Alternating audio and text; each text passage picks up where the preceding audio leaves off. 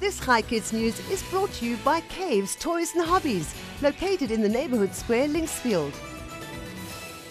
Good morning, Hi Kids. I'm Lara, and here is your news. Today is Wednesday, the 8th of June, 2022.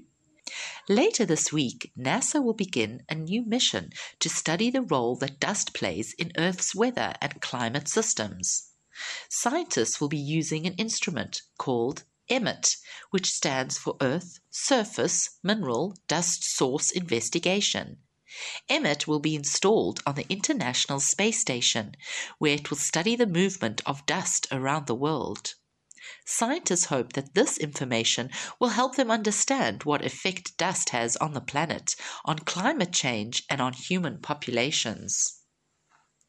Meanwhile, a 5.5-year-old border collie named Sam is helping keep his city clean and tidy. Sam lives in San Diego, Chile, and loves nothing more than taking regular walks in the park with his owner and collecting litter that he finds.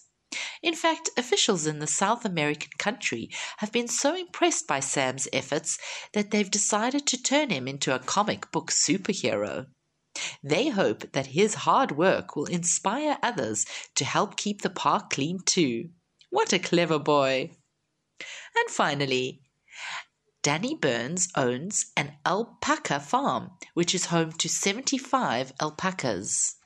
One alpaca, however, thinks she's a little more than part of the alpaca herd. Her name is Annie, and according to Danny, she thinks she's more like a dog and has become somewhat of a pet. Annie was born about 2 years ago, but her mother rejected her, so Danny took her into his home and cared for her. She spent 6 months inside of the family home and now behaves like a pet dog. Before we end off today, I have a joke for you. What do you call a bear with no teeth? A gummy bear. I'll be back with you again tomorrow morning with more news for kids. This is Lara, over and out. This Hi Kids News is brought to you by Caves, Toys and Hobbies, located in the neighbourhood square, Linksfield.